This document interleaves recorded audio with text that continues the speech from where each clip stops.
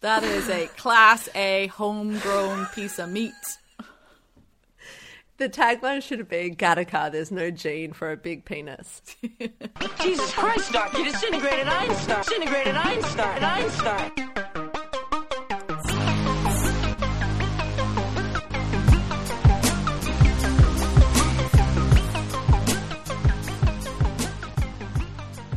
Welcome to Science of the Movies, a podcast that looks at the role of science in some of our best loved and most hated movies. I'm Abby.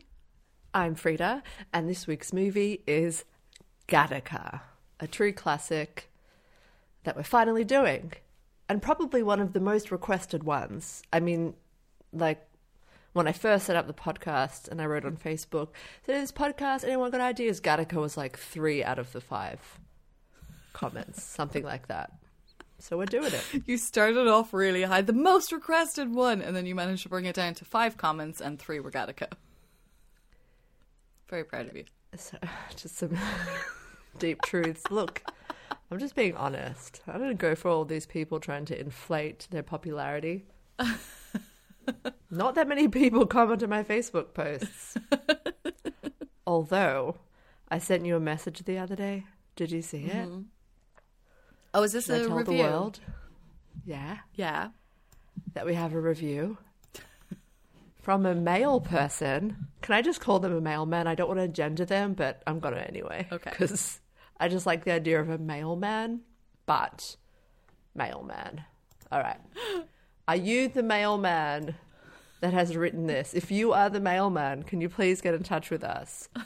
It says, great series. Both Abby and Frida are hysterically funny and entertaining hosts as they give the movies they review the science test. And a treatment worthy of, I googled this, MST3K. Mystery Science way, Theater 3000. Hello? Oh, great grammar, by the way. It's a good sentence. Can I read it again? Both Sure. Abby and Frida are hysterically funny, entertaining hosts as they give the movies they review the science test. There's so much happening in that sentence, like you never know where it's going. Okay. You never know if it's just going to be like they're hysterically funny. No, that's just hysterically funny. That's like, and entertaining hosts. And then they're like, as they give the movies they review the science test. It's just a great sentence. And then they say, great fun. I love it. Keeps my days delivering the mail moving along. Thanks, guys. I mean, I'm really appreciative of the review, but I'm squeamishly uncomfortable with the analysis that you just gave it. I love that first sentence. I read it so many times because Okay. I'm like, I never, it keeps taking a turn. So there's someone out there delivering mail and we're helping that person get everything done on time. Why are you laughing? Because it's just really funny. The level of excitement that you get. I'm guessing this was Australian. No, American. Apple. Oh, was it American? Oh, hi. Mm-hmm. I suppose the majority of our listeners are in America. Okay, I'm sorry you feel that way about Australia. Not worthy of like your voice going that high. What? No, I was just like, I don't know, because So- we only had one written review on American podcasts, Apple, and it made me uncomfortable. So it's just nice that there's another one there now. Have you got any news? Yeah. I did stuff. It was Jubilee week, which I obviously have no interest in or haven't paid any attention to. But yeah, the doggie's been sick this week. Oh, baby. The poor little thing. So we think she must have like eaten something or found something that made her sick. So she's better now, Poor thing. but she hasn't had breakfast yet. So I'm looking at her. She's sleeping in her little doggy bed next to me right now, snoozing away. Bless you. So yeah. So if she starts to look like she's going to stir and want food, I'll jump out to feed her because she didn't You're really such a eat good much mom. for a while. But when she gets sick, like that's what you do is you can only feed them like plain food. So you give them chicken and rice, which obviously she picks out all the rice and just goes for the chicken. So it's almost like when she's sick, she's like, this is the best thing ever because she just gets chicken, like real proper. Dude, we could fresh share a cooked chicken. meal. I always have only the rice in chicken and rice. And so I feel like we could be Lady and the Tramp. I would be Lady. She would be the tramp. No, I'll be the tramp. Yeah, I'm sorry. Let's I'm sorry. be honest, Lolly I'm the is tramp the in this lady. How situation. fucking dare you? You are 100% I'm the tramp when it comes I'll to eat my the dog. rice. She'll eat the chicken. I think we've established in the intro of this podcast that I am the tramp in this situation. She is right. my little princess. Anyway, yeah. How are you doing? How's your week? Yeah, it was good. I told you I had a paper rejection this week. I've taken it pretty hard. Oh, yeah. It sucks. Sucks balls. I mean, That's it. yeah, I was like, do you want to move on from that? Do you want to talk about it? No, I don't talk about it. I've talked about it enough. Everyone Yeah. around me is sick of it. They're all like, mate, you know what? Fucking sick of it. Shut up about your paper rejection. Oh, okay. Yeah. All right. Okay. Are we ready? Yes. Okay. Let's go. Gattaca. I actually did Gattaca for my year 12, like my VC or matriculation text for literature. Oh. Is it a book? Whoa. No, but we had a books, plays, film as well. Oh, this is how old I am now. When I was doing my leaving cert, we were just on books and plays. Film hadn't been introduced as an option. Gattaca. What is the value of ambition in a society where success is determined at birth? Is there any place for dreams, for hope? Gattaca poses some big questions about the role of science in our society, specifically about the role of eugenics. All parents want the best start for their kids, so why wouldn't that include selecting the best genes for their kids? Vincent Morrow was born from regular old lovemaking, but his parents didn't take the chance with their next child, Anton, who was born with the perfect genetic selection. Eventually, all parents are doing the same thing in the not too distant future, or at least, I guess, those who can afford it. This leaves Vincent and his invalid contemporaries serving as the underclass for the genetically blessed, where they are routinely rounded up and harassed by police. Vincent dreams of going to space and uses the identity and bodily matter of Jerome Morrow to become a borrowed ladder to work at Gattaca, the space agency, I guess. We also meet Irene, a beautiful valid, albeit with a small heart defect, who looks up to Vincent for his perfect genetic makeup. What all these people are searching for is to leave the crippling constraints of this new world, which I suppose we're supposed to assume is not very far away from ours. So that is Gattaca, and I have a quote. Roger Ebert said, "This is one of the smartest and provocative of science fiction films, a thriller with ideas." Abby, do you agree? A thriller with ideas?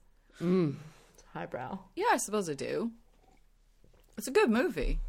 It's an interesting movie. It's it has a certain feel to it that kind of reminds me of some other movies that we've watched, like Sunshine. There's just something about how it feels to me that is kind of reminiscent of that. Before I forget, that I learned something about there's hard science fiction and soft science fiction. And hard science fiction is films that are based on realistic science that exists and a honest projection of where that will put us as a society, whereas soft science fiction is more fantastical. So soft science fiction would be Sorry. The Fifth Element, maybe, and hard science fiction is this movie, or Right. Moon. This movie probably more than Moon. Anyways, that's just something I forgot to write down, but I wanted to say it. So let's get stuck into let's talk about the film. There's a lot to talk about. I'll tell you what I think about the film real quick, which is that I really love this movie. And even though I studied it within an inch of its life, I thought I could never watch it again. I was so sick of it. But I started to watch it and it was like so beautiful and I enjoyed it so much. And I remembered like, oh no, this is like, people talk about it like, oh, it's really like thought-provoking. But like, aside from being thought-provoking, it's gorgeous. it's just gorgeous, you know.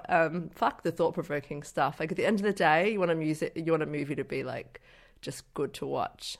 Right. You know, I care a bit less about the thought-provoking stuff as much as all that.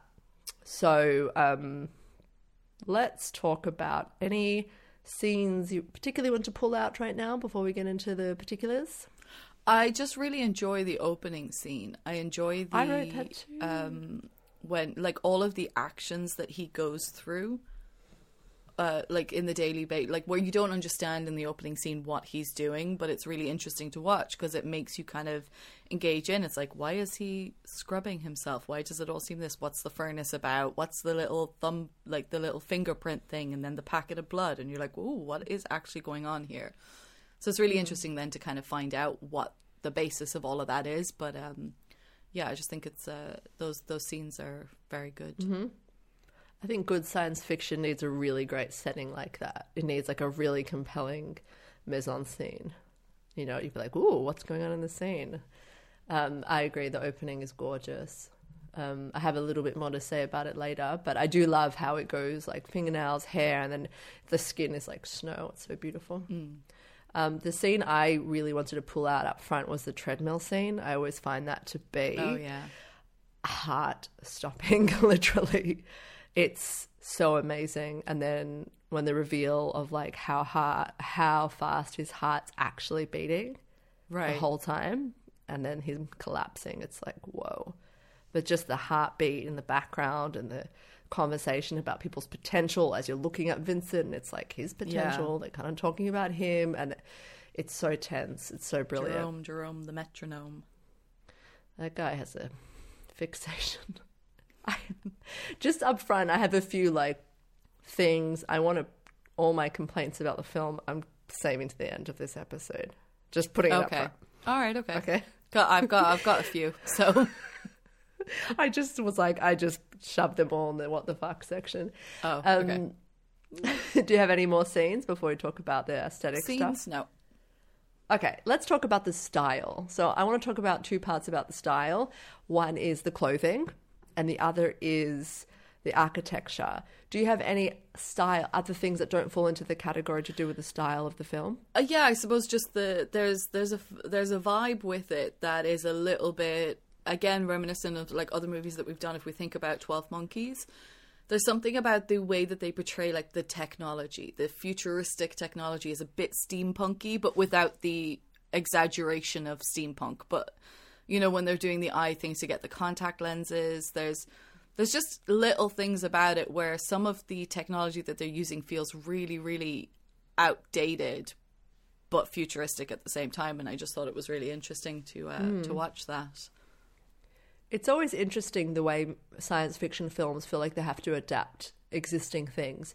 Even the treadmills, the way they had futuristic treadmills. So usually treadmills have a screen that you're looking at or something to some other thing, but these treadmills were just like really just like a ramp that they were running on. So even like those small things, they always feel like they have to adapt technologies. It kind of seems like what they did, instead of adding to it to make it seem like here's all these updated futuristic things, they took away from it. And by taking away from it, they simplified it and made it just less intrusive, or less of here's all the flashy tech, which I kind of enjoyed about it. But there were just a few things where I was just kind of like, oh, it's a bit steampunky in a weird way. Not exactly steampunky. I don't know how to describe it, but yeah. Well, there's a lot of minimalist aspects to the design of the film. So they didn't, and I did read this, that they did intentionally don't want to congest the screen too much with too much stuff, but there is so much they wanted to put there. So they used minimalist design for a lot of it so that they could both have it be simple and elegant, but also full of ideas and sort of technologies and things like that. So a lot of that design was intentionally done so that it wouldn't overcrowd everything. So it's just sleek, simple. Okay, so let's talk about the clothing first. This was Colleen Atwood, who's won 4 Academy Awards for costume, including for Fantastic Beasts and Where to Find Them, the first ever wizard movie to ever win an Academy Award was for this clothing.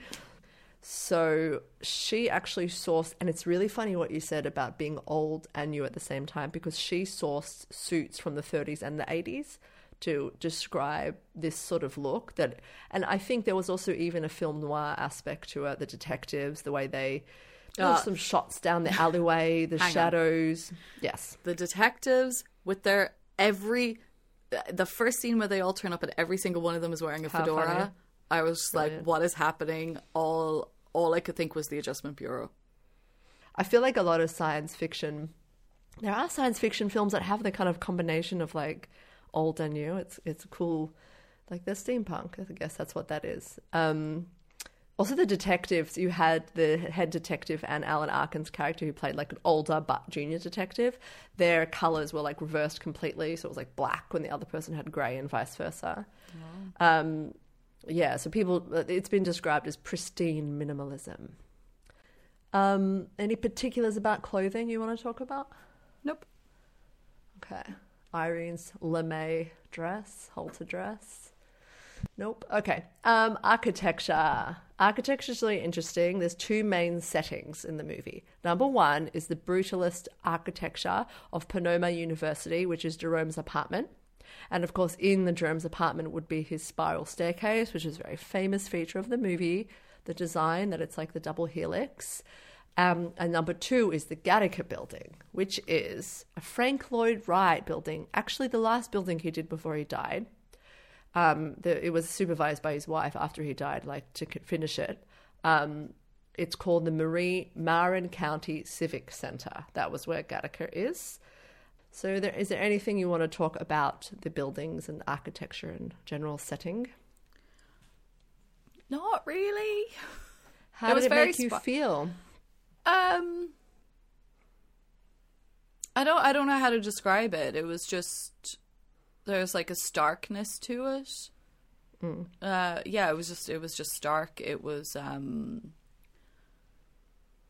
cold. Yeah. Functional. Well, not really functional, actually. That's wrong, because it was just a lot of empty space.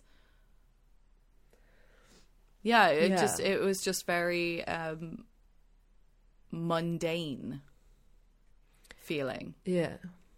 The building, the brutalist building, it sort of sticks out like really unnaturally. It's like that triangle building that Jerome lives. I think stands in contrast to the Frank Lloyd Wright building, which is sort of more beautiful than this sort of brutalist like building that's like edges that Jerome lives in. And one other way that you could look at the buildings is that almost this sort of lack of any texture in the walls. It's all very like it's sort of reflecting this sort of trying to aspire to perfection and not having any texture. So anything else about aesthetic that you want to talk about before we move on to my next favorite topic? Nope. Music. Okay. So the score is by Michael Nyman, who you might know from the piano.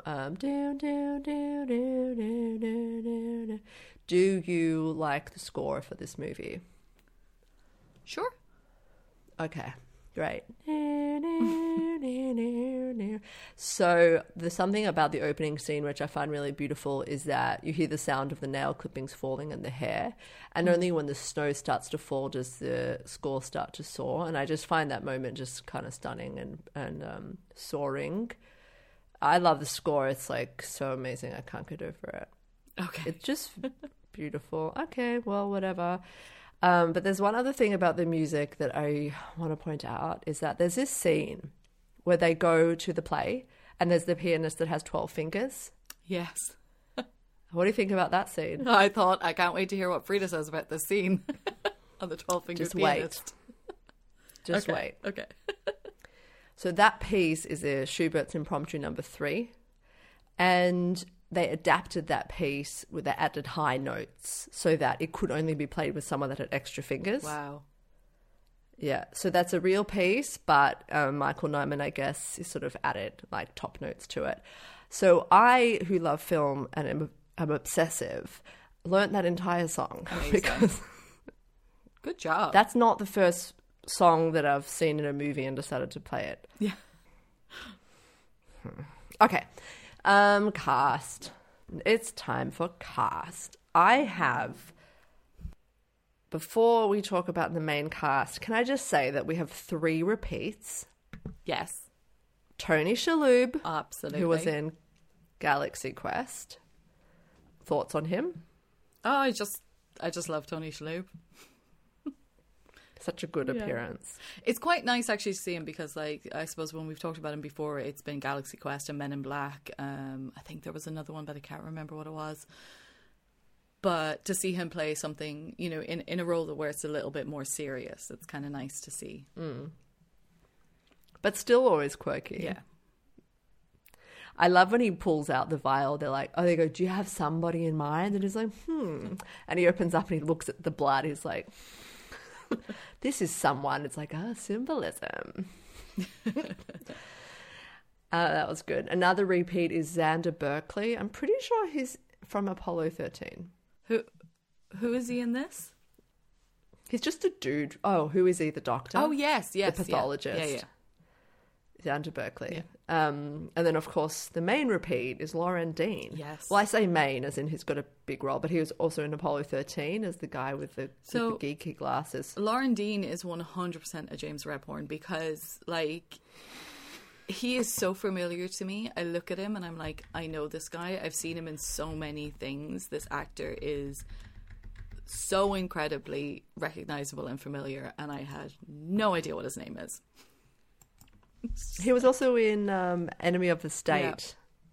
So he's been a threesome as well as Tony Shalhoub. Just like 3 times. That's pretty cool. Okay, let's move on to the rest of the cast that we don't have a close personal relationship with. Starting with, we'll do Ethan Hawke and Uma Thurman together because I feel like this is where they met and fell in love and got married. Aww. What did you feel about them? It was good. It was a good mix, I think.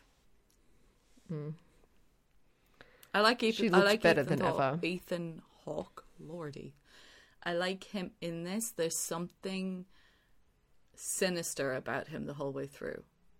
They set it up in such a way with that slight sinister side to him that it makes me question whether he did kill the guy or not. Because really, this is a murder mystery, and I didn't really know that about the movie. I never thought about it in that way. Like, it's a murder mystery. That's the whole thing. It is, as you said, like a film noir, old school detective style, you know, PI guy murder mystery vibe. Femme fatale. Yeah, the way he walks away from the murder, very like unemotional. It's like, oh, is he uninterested? Is he guilty? Or is he just trying to mask? Why are they masking emotion all the time? Why is that necessary? The way they walk, you know what I mean? They're always like walking like hot bitches. Is that what happens when you get your genes chosen? If you like that, you lose all, like, did they just remove sense of humor, like cuteness? Yeah, silliness. Smiling. Why is that necessary? Okay, Jude Law. Let's finish this section. Jude Law. Here's one of his first big movies where he plays the bratty Jerome Morrow, who has attempted suicide and failed at that after he received a silver medal. And he's sort of living through Vincent. And then, of course, at the end of the film, he commits suicide after the mission was complete. What did you think about Jude Law? Yeah, I thought he was great. Yeah, love him. Love his moments. What's your number? What's your number? Yeah. And I also love when he's doing the urine testing at the beginning and he's like, oh my God, what's wrong with the machine? Yeah. It's like, you're actually drunk and you've been drunk for days. I really like him. He's great. Okay, I think that's I found the ending quite sad, though. Very sad. Character. Jarring. Terrible. Also, it was a terrible, terrible way to do it. Isn't it terrible? I know, I didn't... Jesus. All right. Should we move to themes? Sure. Bum, bum, ba-dum, bum. Themes. There's no gene for the human spirit. Obviously, that's the tagline of the film. But I extended on that a little bit to say we never know what someone is truly capable of. You can't measure that. And complementing that, you'd say if you try to erase imperfections, are you erasing what it means to be human? This is my first sort of category, Right. of the theme. Anything you want to add to that? I'll wait until your second category then. My second category was, I don't know where to go with this, but I felt Irene represents this natural woman. Oh. I don't know how, but I feel like she lets her hair down more than like nobody else's hair is ever down. When they're at the club, all the women's hairs are up in strict buns and her hair is down around her shoulders. She also takes him to the solar farm. She is watching the sun come up. And then, of course, she lives by the water with the seas crashing. Right. So there seems to be something about Irene that she represents a natural woman. What do you think? Okay, so the thing that I was thinking about, it just kind of pulled. So I kind of agree with you what you're saying about her natural thing. It's almost kind of like they were trying to offset his strict control and like military like routine into trying to fit into this world by introducing her into this kind of relax a little bit and just kind of be yourself. But the thing that really stood out to me in terms of themes was that no matter what we do, humanity will always find a way to discriminate, because our society is designed to make us believe that the only way to be successful is by being better than somebody else. And the line that really pulled it out for me, there's just one line in the whole movie that just really hit me. And it was, he says at one point about why he's doing this routine, that is to eliminate how much of my invalid self I would leave in the valid world. This is something that we do. We will always, we have designed and created a society that works and functions based solely on the idea that you are better than somebody else, and your success is measured by how much better you are doing than somebody else's place in the world. And it's just really disheartening. Yeah. Our propensity or need or desire to discriminate against others. Yep. Yeah, but I do think the main theme is the fact that we really don't know what anybody can really be capable of. We never could know. And hard work, ambition, and drive are sometimes more valuable than natural talent, and if not, extra valuable. There is one other topic I want to talk about, and I feel like this movie is also about hot people and hot people thinking. Like, there are all these hot people, they're all just sort of walking around all hot, and he's like, fuck you. Jude Law is a hot person that you never have to work for anything, and life's better for you, and because of that, you don't develop any, I don't know, there's no conflict, which leads to you overcoming anxieties to achieve things. The only one who has any actual, like, proper discernible personality to me is Jerome. So. Yeah, this is what happens when you just have hot people in the world. It'll be completely devoid of texture. Also, Lauren Dean's character pretty much never had to try at all to get to the top. A lot of them, that's what happens when you never have to work for anything. You get someone without working. You just don't give a shit because you don't have to. And that makes you suck as a person. And having some struggle gives you texture. Jerome has struggle though, but we see it fleshed out. He's also a really good actor, I guess. But he has texture because he's very tortured, I suppose. I don't know. Anyway, texture, hot people suck. Just wait a few years. We don't want a world run by beautiful people, blah, blah, blah. Perfection is boring. All right, let's go into tropes. Welcome to our first section, trope of the week. I have 2 tropes. How many tropes do you have? I just have one. Go. What's your trope? Clark Kent Superman. Why? Oh, because terrible disguise. Puts on his glasses. Oh no! It's Vincent. He takes off his glasses. Oh, hello, Jerome. It was just like, it took, I know that there was definitely a moment where like the brother did know it was him, but he didn't know it was him immediately. And I'm like, come on, he doesn't look that different. There's even a line where he's like, you look so different. It's like, no, he doesn't really. He just changed his hairstyle and took off his fucking glasses. Come on. Anyway, that was mine. I've got one. This is my one trope. The first one is sexy science explanations, but between Vincent and Jerome. When it's like, so what's Titan like this time of year? And he's like, oh, you want to see what Titan's like? Titan's like, Oh, yeah. yes. And he blows his cigarette smoke into his brandy and is like, touching it with his fingers delicately. Like, how seductive. But my real trope is so Gore Vidal's character. When the Vincent's invalid past comes up at the corner of everyone's screen, there's a lot of tropes in there as well, like the fact that it comes up on all their screens and all that. That's very film tropey.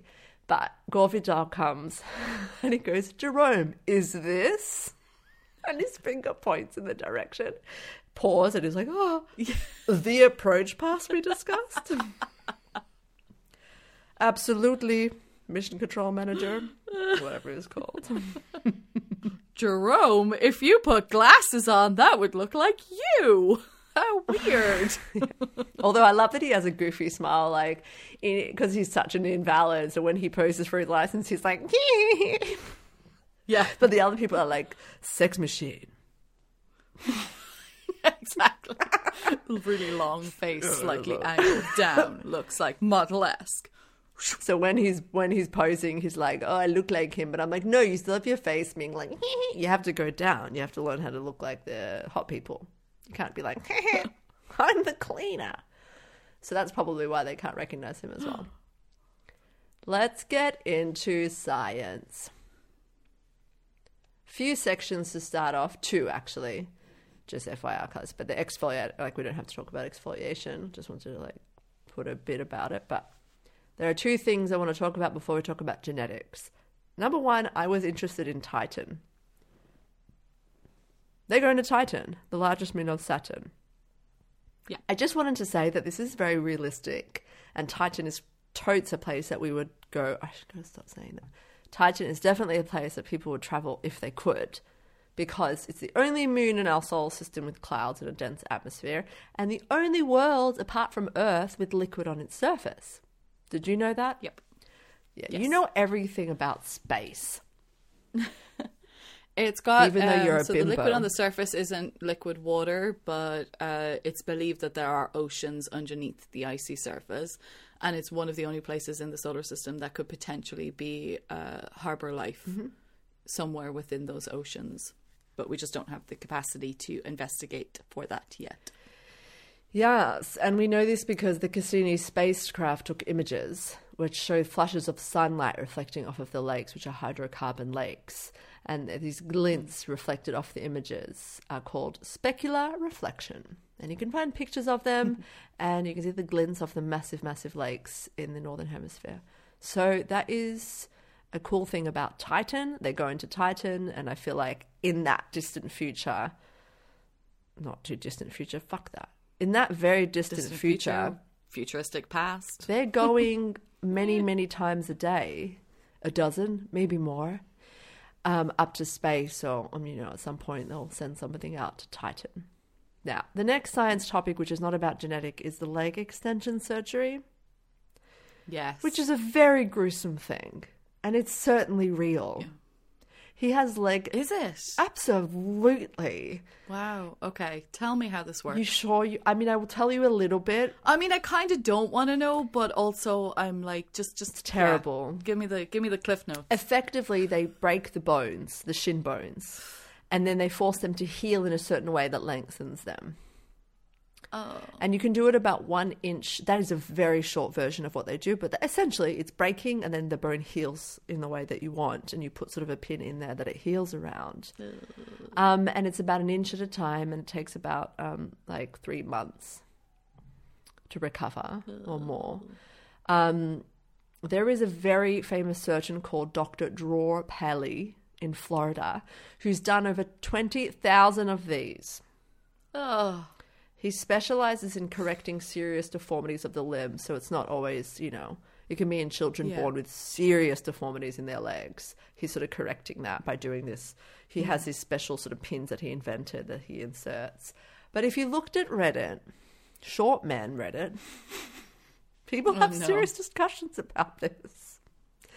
It's horrific. Yeah, it's also just Well, that's the thing. I mean, making people obviously taller. for people who need it, like with deformities and stuff like that, it's amazing. It's amazing that this is a possibility. But the idea that we live in a world where we would make, and you know it's just going to be men, right? You know there's not women out there doing this probably.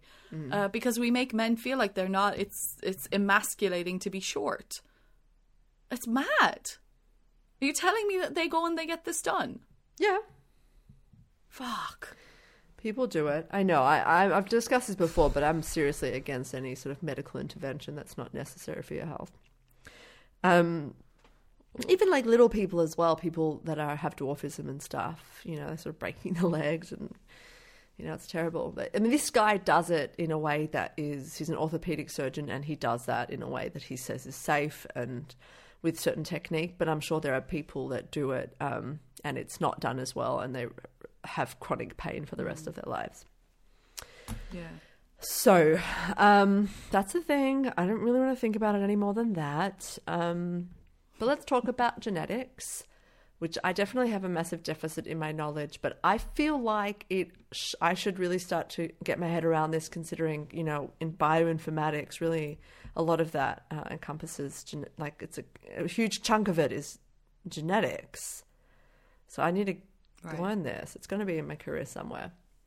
I just thought we'll talk about like the science and like if we're set up for this kind of future or not. And I think short answer, yeah, for sure, we definitely are. Well, to go through a few different sort of stages to that. You know, genetic testing during pregnancy, and then of course more drastic selection of embryos. So we've talked about some genetic stuff before, but humans have 23 pairs of chromosomes, 22 pairs of non-sex determining chromosomes, and 1 pair of sex chromosomes that determine your sex. And chromosomes are made up of DNA, repeated sequences of 4 bases that form, that's the G, T, C, what else is left? A. 4 bases that form the, sort of all the genes and determine everything about you, your physical characteristics and whatnot. So DNA consists of 2 strands bound together in a double helix, like the staircase. Each half helix is a complement of the other, and those are called base pairs, right? Those are the base pairs. So now, first we have genetic testing during pregnancy, which is obviously a thing. And the whole idea of that, you know, it's gene testing, it's testing for certain defects. So, of course, it gives you the option of terminating pregnancies, in essence, phasing out certain defects. So that exists already. Right. As an example of a test that you do is the FISH test. Interphase fluorescent in situ hybridization of FISH is a technique used to determine the presence of a trisomy, or a chromosome that has an extra copy. So that's how you can do that. Or something that has only 1 instead of 2. So with a FISH test, I just spoke about the fact that you have the base pairs where you have 1 helix complemented by its other half. So with a FISH test, you actually sample the amniotic fluid in the womb, which has skin cells from the baby, and you fix it to a glass slide. And that's the target DNA with the glass slide. And those are heated to separate the double strands of DNA into single strands. Then you have fluorescent probes that are added to the sample. So they're sections of single-stranded DNA that complement to the specific kind of thing that's being tested, the specific kind of gene or whatever. And so it'll attach itself if something's present. And so they use this to count the number of chromosomes if for a particular kind of chromosome. So, for example, the trisomy that everyone knows about is 21. That's Down syndrome. So if they're looking, basically they use the fluorescent probe and it attaches itself to this chromosome. So if 3 fluorescent things light up, it means there's an extra one. But there should be 2, because we're only supposed to have 2 chromosomes on 21. But there are other things that are tested for. People know about Downs, but if you actually go through this testing, you find out there are loads of things that people test for. Trisomy 13, That's Patau syndrome or trisomy 18, which is Edwards syndrome, all like shocking syndromes that if they're positive for that, it's very likely people would want to terminate their pregnancy. Do we want to talk about how we feel about this sort of thing?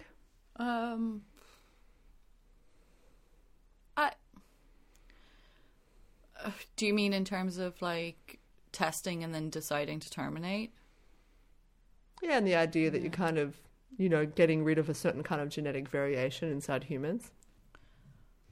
I suppose I have complicated feelings about it because I think that there are many people in the world that are wonderful, wonderful people. But I also don't think that I would blame anyone for making the choice at the time that they don't have the capacity to be able to provide for and care for somebody who might need or might... I don't know. Oh, God, I have very complicated feelings about it. How do you feel about it? Well, I've been through it. So I know my feelings about it, and they're equally complicated. But I suppose that everybody knows about Down syndrome, and everyone sees a lot of Down syndrome, and they go like, "Oh, well, like that is a lovely person," and But there's so many other syndromes which are far more serious than that, and result in babies dying, like maybe during pregnancy or a week or days after. And so there's loads of stuff out there. So I think people just think about that one thing. Right. Because there are so many living people with it, but there are so many things that people don't live, so they don't know about it. So I think there are things in people's imagination. It's much more easier to like imagine that there's no need for those things in our genetic variety. But then of course it's awkward if you... when something is like, well, this isn't fatal. Okay, so I suppose if we take Downs out of it, if we take Downs out of it, because that's, as you said, like that's a different situation, I think. But if there's certain things where you're going to be told your child is going to die within a certain period of time, in days or weeks of it being born, and you also know that they're going to have pain or difficulties, or even if they could survive for a few years, that their quality of life will be really, really minimal because of these genetic defects. And I think that's maybe what the difference is, because it's not necessarily to say that somebody with Downs they'll have a different style of life, but not but we can see completely fully functioning within society and love and work and taking care of themselves and everything. So it is very different things. Sorry, I'm mumbling and stumbling over my words here because I feel very complicated about it. But I do think that if I was in that situation and I was told your child will have a defect that will cause them a lot of pain, a lot of anguish, and they will die very, very young, I think my choice would be to not put them through that. Yeah, and of course... the main thing is that these decisions remain private and they don't become public. So, like, people can have the privacy to sort of sort it out. It's all very good when it's hypothetical, but I definitely feel like we should never weigh in on another person's practical decision that's in front of them. And I feel very strongly about that remaining totally private. Like, I don't want to see this stuff come up for debate when it comes to, like, X person's actual decision. It's like, nobody needs to know... That's kind of it. Do the abortion rights in America affect this decision? Of course. Fuck. There's no allowance for birth defects. Fuck. In any of that stuff, like at all. They only talk about rape and incest, which I never understand why make the distinction between those two things. It's so weird. It's the same thing. And they debate over this, like the only abortions are from rape. And that's like the only way that they know how to debate. And meanwhile, there's like a whole medical C in there. And it's just like politicians who are men with no science knowledge debating this stuff. And that drives me crazy. Like, get some doctors in there, for fuck's sake. Get some doctors, like, just to explain, like, there are some... If you look back to when it all started, and it started with this documentary that this guy made... I can't even remember when it was, maybe the 60s, I can't remember. There's a John Ronson podcast episode about it, about culture wars, and to do with this topic, specifically when the evangelical community got involved in abortion rights, like, and how that centered and changed the way that the abortion is treated in America, and that's what it comes down to, and it's fucking infuriating. Sorry, It's bullshit. Randomly Yeah. digressing into different topics. No, here. it's I do not apologize. digressing Okay, because this is so relevant to the debate because we're also going to talk about the fact that we select out embryos and like, you know, I think that there's ethical limits and there should be legal limits as we'll discuss. But at the end of the day, we are talking about, selecting out embryos. And now in America, they want to talk about embryos as life. And if we consider embryos as life, and that becomes like into the debate as well, like can you select things out? Can you terminate? Can you discard embryo? Like what do you do with the embryos you choose not to whatever you implant? And everything like that. But in terms of aborting, that is a form of the way that we are removing certain mutations or certain genetic variation from our gene pool for shiz. And there are loads of things. Like I just explained the things that you can test for with the FISH test, but there are a lot of things you can pick up in other ways. Encephaly, when like born without a brain, like there are so much awful shit. Born without a brain? Yeah, having some brain not being there. That's sort of a bit like the spina bifida when the spinal cord doesn't fuse, but like the more extreme version of that is like the not fusing thing, which kind of results in there not being most of the brain. That's about aborting fetuses that are already growing. Like that's a total other thing. But we can even go further back to, with embryos. But before that, I think it's important to bring up the Human Genome Project. I think it's really relevant about what that did. The Human Genome Project set out to map the entire human genome. I talked about base pairs before. Yeah. So what's a base pair? 3 million base pairs or so make up the entire human genome, which is the complete set of human DNA, like what makes up humans. Yeah. And 3 million base pairs are almost identical in humans, except for very small variations on the order of 3 billion? 3 million? 3 billion. Oh my God, what is it? 3 billion base pairs of DNA make up the human genome, so that the Human Genome Project was trying to map like all the genes that correspond to like human genome, whatever. So like that found out a lot of genes which directly correlate with physical characteristics. And that wrapped up in 2003. Yeah, and from that we've learned an enormous amount of information about which genes are responsible for what. And I think that lays down a lot of the knowledge that humanity now has to be able to do these sorts of things, to be able to work with genes in order to phase out certain diseases. So we have so much knowledge which is only growing, which means, with the collective will, like if we decided we wanted to live in a society like that, maybe we could. But I just don't want to be tempted to start talking about eye color or nose shape, because we've discovered that there are genes, and you ask me, can you, determine how somebody will die or something like that. And there are genes that we know are determine whether or not you will develop a disease, where if you have that gene, it's such a high likelihood that you might get and die from this disease. Okay. There are cases like that. So the huge discovery of the BRCA1 and the BRCA2 genes that cause hereditary breast cancer gives somebody an enormous probability that you will have breast cancer.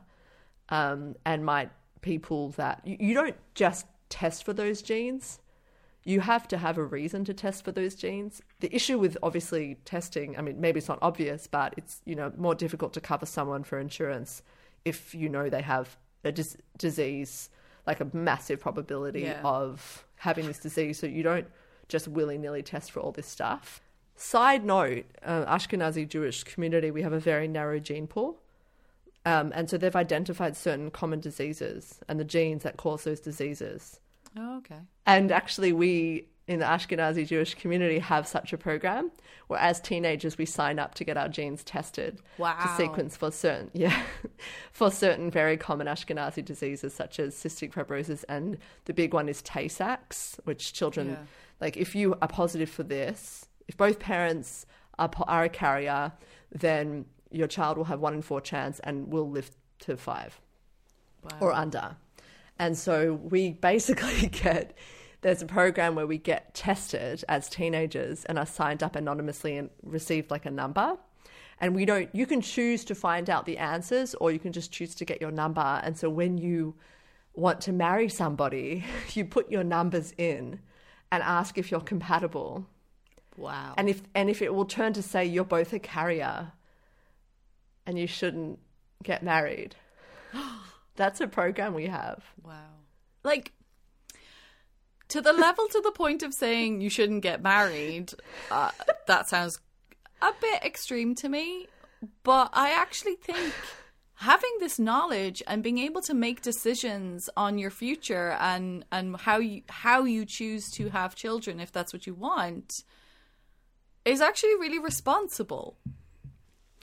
Yeah, because some of these diseases are terrible and shocking. Exactly. Having the knowledge of what you're putting yourself through and what your kind of a life your child will have is pretty beneficial within reason. But like you said, not like eye color and baldness. Like, come on, guys. So I opted to have my results given back to me. Okay. And so I found that I wasn't a carrier for any of those things. That just means that isn't something that I ever had to worry about. Yeah. But in the Orthodox Jewish community, you are set up with matchmakers. So you can look up that number before you go ahead with the match. Okay. You know, so it's before you even meet. In the context of matchmaking, completely fine. The way I was thinking about it originally is like, you know, you've been with someone for 3 years, you're in love, and you're thinking about getting married, and then you put your numbers in, you go, sorry. Well, in Let's that separate. case... there are things you can yeah. do. So in that case, if you found that there is hereditary stuff in your family, then that's the next step, I guess, of this conversation is what can you do to eliminate the odds that your baby will have that thing. And of course, there are things you can do. Which is responsible. Sorry, I love this. Of course, yeah. And so if you're both a carrier for Tay-Sachs, for example, and again, like these things are become less common because you're sort of counseling them out of the human race. Yeah.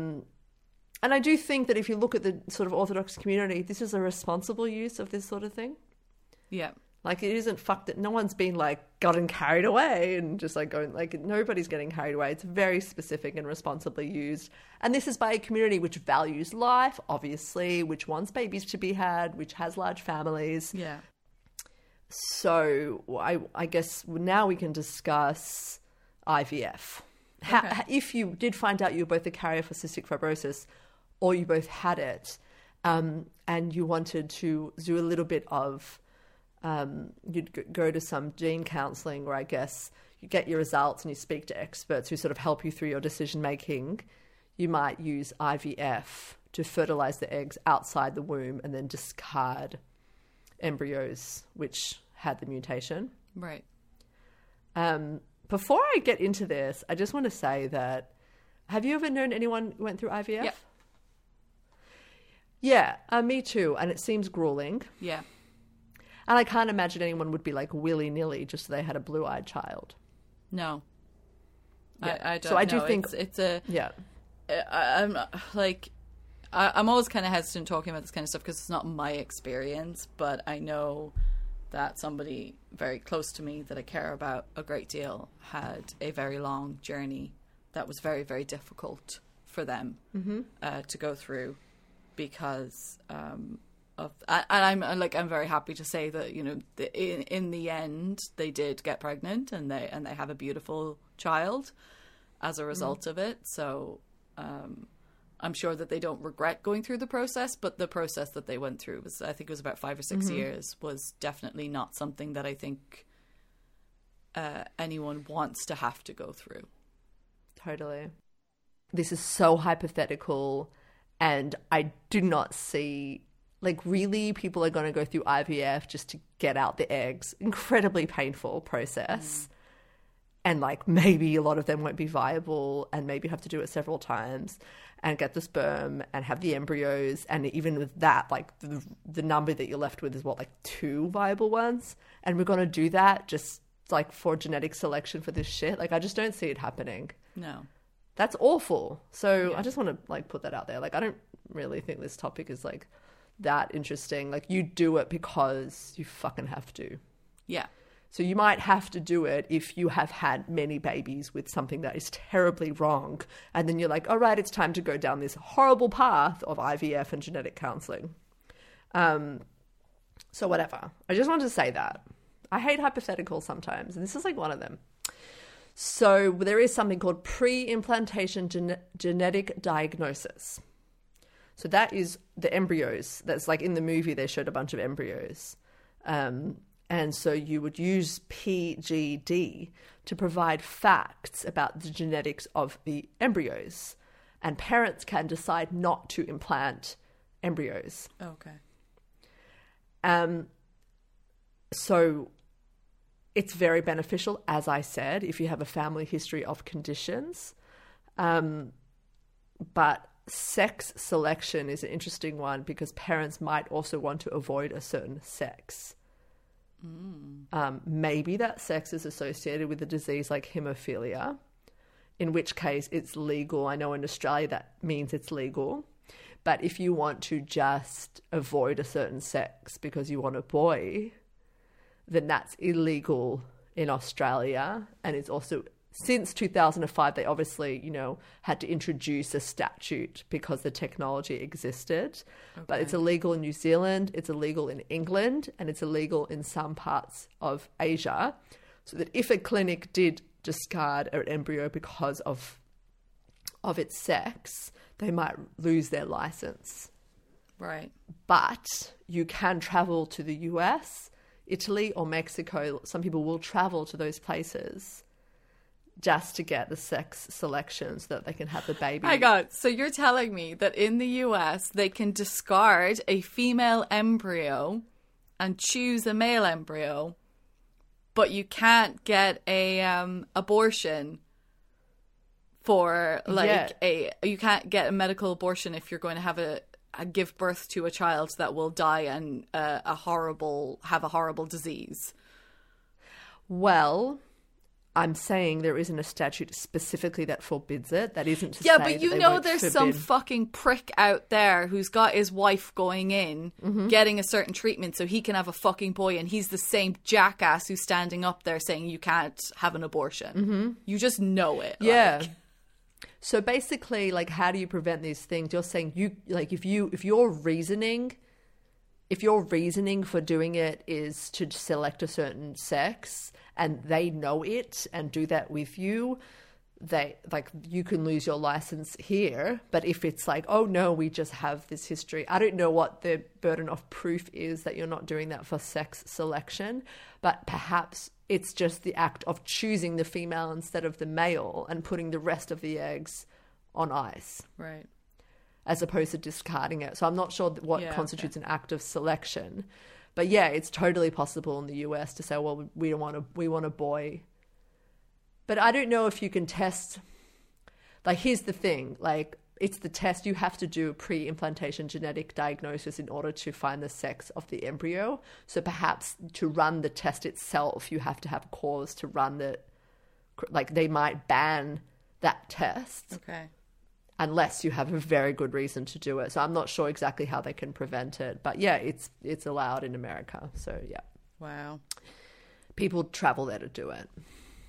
In Israel, you can apply to the government to do it if you have 4 children of the same sex.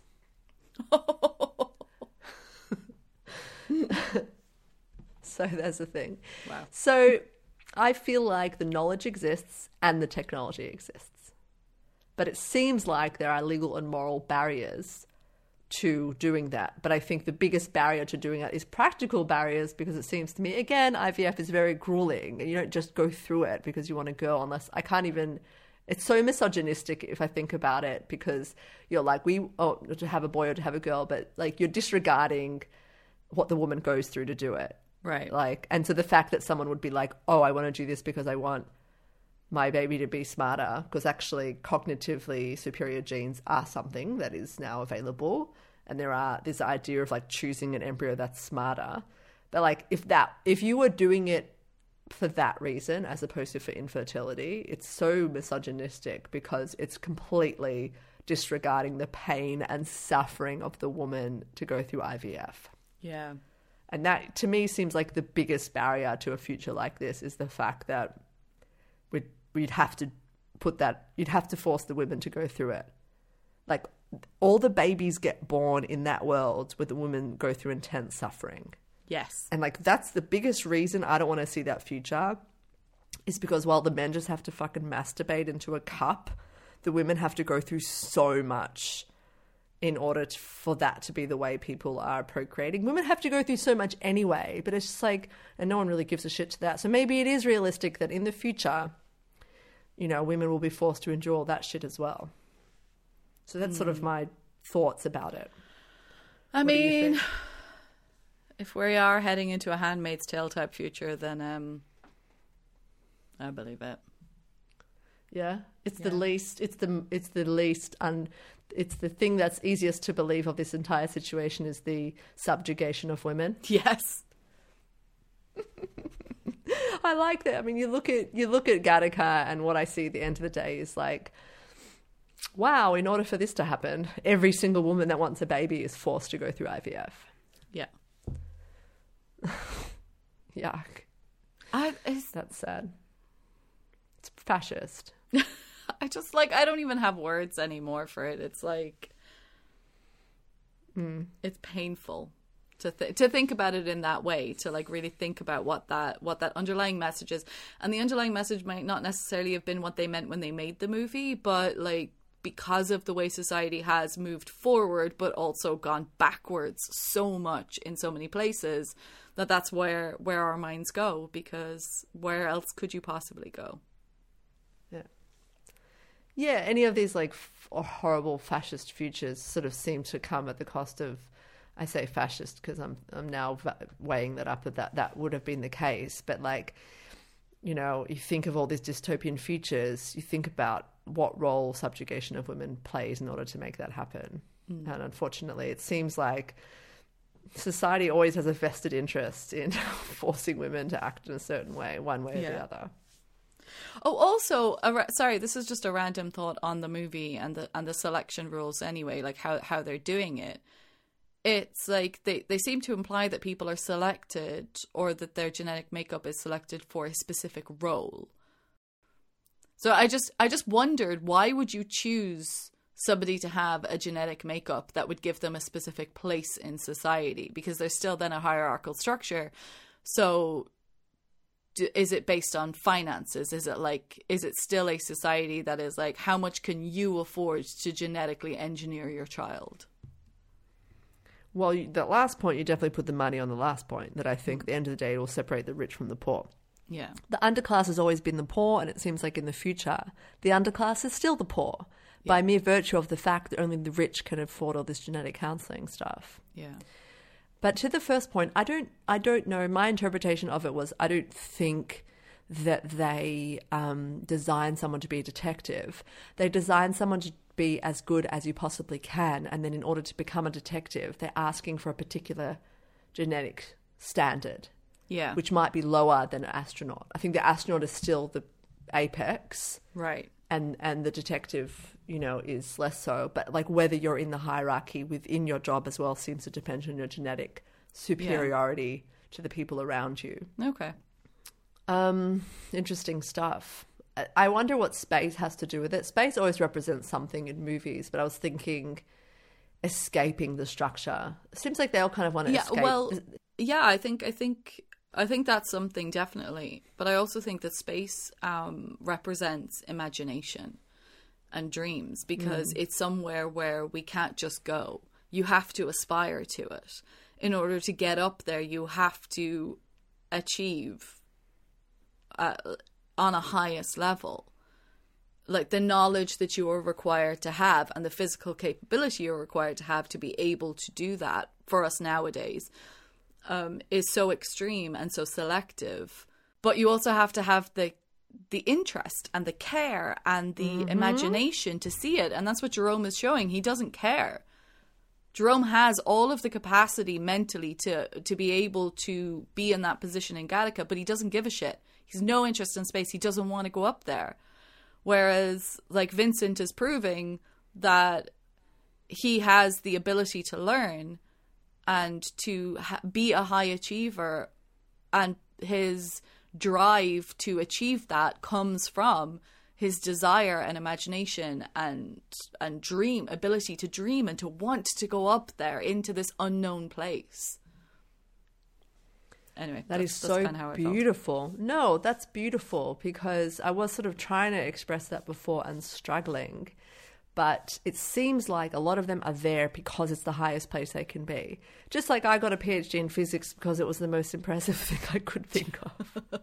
There are reasons for doing things and there are good reasons for doing things. And yeah, you're probably right. A lot of those people there are probably just like their interest is being the best and not necessarily interested in space. You know, when he's up in the spaceship, they're all just like, oh, I don't care, this is fine. And Jerome doesn't care. But Vincent, he wants to go to space. And he wants to prove that he's better. So he probably has true reasons for doing it. He wants to prove that he's good enough, so I'll do the best thing. But he legitimately wants to go to space. Well, so it is actually interesting because it does kind of show how, like, the starkness of the architecture, the style, the look, the feel of everything about it. Everyone else is there because it's their job. They're designed to be able to do this job, so they just go there in every day. They do their little clicky on the computer because that's the job that they have the genetic engineering to be good at. So they just go in and they just do it, blah, blah, blah. And he's there because he wants to be, but so is she. I think they both want it. There's an escape. Yeah. Space is about high achieving, but space is about searching. So it's you searching or the infinite, but also no boundaries. There's no container for space. And I think they both want the freedom. Vincent Freeman, I feel like there is something in there in the sense that these horrible structures imposed on us on this planet by these people are really confining and makes Irene limited just by like what's wrong with her. Maybe she wants to go to space so she can escape that. I think we're done. Sure. Very good discussion, I think, to end the science with, and very heartful and true to the message. But let's get into the more important section. What the fuck? Play the music. What the I have 4 what the fucks. Oh, I just have 1. I'm going to start with the first one. Okay. That he got beat with a keyboard. Oh, yeah. Murder weapon. Can you imagine this keyboard? That scene. The scene Plastic. When they hold it up to his head as well, like with all the fake blood on it. Yeah, all the detective work. They're like... That's excellent. I'll read... Also, one in general that I was like, what the fuck? So, Jerome kills himself... And he kills himself. Okay, fine. And then he sends up a letter. He's like, don't open it until you get up there. And it doesn't be like, thank you, it's hair. Right? And I was like, what the fuck? What is that? I didn't get the symbolism of that. No. I felt like it was almost like, was it supposed to indicate to him that he had killed himself? Was it like an old school vibe of here's a lock of my hair? I just did a quick search on Quora. Yeah. Does someone know? I got the better end of the deal. I lent you my body. You lent me your dream. It became clear Jerome was not only rooting for Vince, he was projecting onto him the life that he couldn't live. Oh, it's a piece of him up there? Oh, okay. He wanted to be on the spaceship? He was physically representing him that he wanted to be physically present somehow when he was up there? Okay. Yeah. Here's a piece of me. All right, that's fine. Leave a piece of me on Titan. Sure. Yeah, he was there the whole time, I guess. He was physically present in Gattaca and everything. That's all right. Cool. I wish he could have left a letter. I hate that in movies when they, like, don't say shit. I'm traveling too. I'm traveling. He was traveling to Titan. Got it. Okay, good. What was your what the fuck? Tell me now. They got on a spaceship to Titan in a fucking suit. What are they doing? What's the plan when they get to Titan? What is the action? What is the reason of going to Titan? Are they going there to fucking audit it? Is that what this is? Like, what are they doing when they get there? What? Why is he wearing a suit?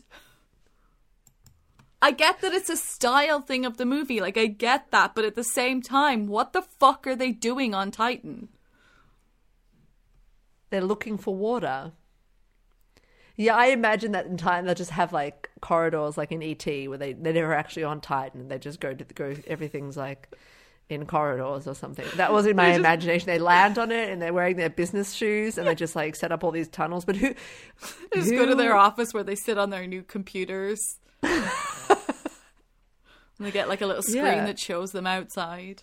I don't know. It was just, yeah. Imagine why they made that choice not to have some cool spacesuits. To be fair, like if they had changed it would have changed so much about the movie. But even at that, like the guys who were closing the doors were like meat packer people with their hats. With their little white hairnet things and their white lab like meat packer butcher coats. Butchers. Like I didn't think doctor. I literally thought meat packers. Like. Yeah, that was it. I was just like, what is going on here? Like factory workers. That's what it felt like. Oh. Yeah, that was funny. It's still funny. It was funny then. It's funny now. I like style decisions sometimes win over science decisions. Yeah. All right. So the next what the fuck that I have was Irene when she reads the DNA sequences, his genes. Yeah. I love that it's just the genes, but she's like, not that gene. There's no like interpretation in English language. It's just a printout. It's just genetic sequences. She's just like, and she like throws it away. No. Guess in the future you're like, not that gene. That's a good gene. But my main what the fuck is his daily sexual harassment in the pathology lab. Every day he gets come in and told he has a nice penis. And he goes, have I told you that you have a good specimen? And he's like, only every day. So this guy comes into work every single day and gets told, that is a nice dick. And we just are cool with that. Well, maybe he's like, maybe the doctor is like, maybe it's a part of the whole, like that's homegrown. Because he knows that he's not Jerome. So he knows he's not genetically engineered. So he's like, that is a class A homegrown piece of meat.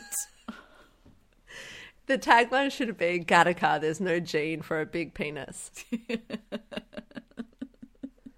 That should be the actual tag of the film. That's the real lesson of the film.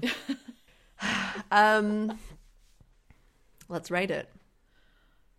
Here comes the Bechdel test. Oh. Sam's, sorry. Sam's test. No. No. Of course not. Absolutely not. None. No. Even though there was all this like genetic that thing. Like she was the only, there wasn't even any, there was hardly any extras of women behind her. It was mostly men. There was sort of this bro friendship, and then even the like genetic counselor person was a man, all the detectives were men, the mission control people were men, so that's pretty funny. Anyways, does it pass the Here Comes the Science? Yeah, I guess. Yeah, I think so. I see it as a believable depiction of where we would go if we allowed this to happen. Yeah, totally. Yeah, the main thing for me is the rich would get lots of it and the poor wouldn't, and it would just more. It's like everything we do just separates the rich from the poor more. Yep. Even abortion banning just basically separates the rich from the poor. Yep. All right, what's the rating? I have a number in my mind. I think you're going to be unhappy with me about it, but I'm just going with it because it's just how I feel, okay? Okay. 3.8. Cool. I'll do a 4.7. Okay. I think it's a stellar film with really interesting science, and I don't know why I took off a little bit, but I think that, yeah, like to me, I'm also not, like I have a little problem with just obsessions over hypotheticals. Okay. What's the next movie? Oh, wow. I know, but it's because I had one that I wanted to do that I thought was going to be really fun and really stupid for us. But I'm going to have to do that one next time around. I'm not telling you what it is because I'm waiting for it. But it's time that we actually have to just get Moonfall out of the way. We have to do it. Like, it's... Do we? Okay. Yeah. We didn't delay doing it, but it's just that it actually took a while to come out here. I was waiting for it to come out in the cinema, and then it just didn't go into that many cinemas here. So I had to wait for it to come out on to rent. And then I rented it, and then I was mad at myself that I spent money on it. Oh. So we'll talk about that next time. Where do I watch it? All right, Moonfall is next, you fuckers. Didn't you go to see it already? No. You sent me the image of your ticket for it in the fucking IMAX. No, it wasn't my ticket. I don't know what it was. You said, I'm going to go and see it in IMAX. Yeah, I'm going to. I haven't done it, though. Oh, you didn't go? Okay. I thought you'd already done it. No. I don't know how to watch it.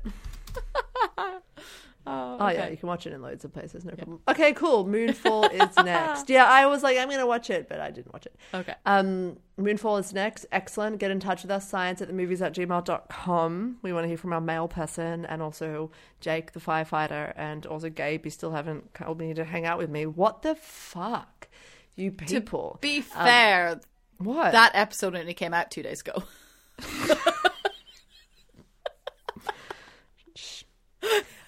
TikTok, Science at the Movies. Instagram, @Science at the Movies.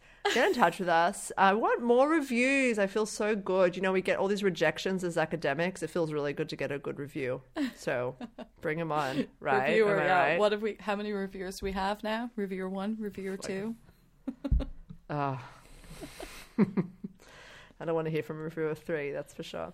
All right, join us next time with Moonfall. Actually, well, next time is Guardians of the Galaxy 1. No. Yeah. Yes. And then it's Moonfall the week after that. All right, see ya. Bye. Okay.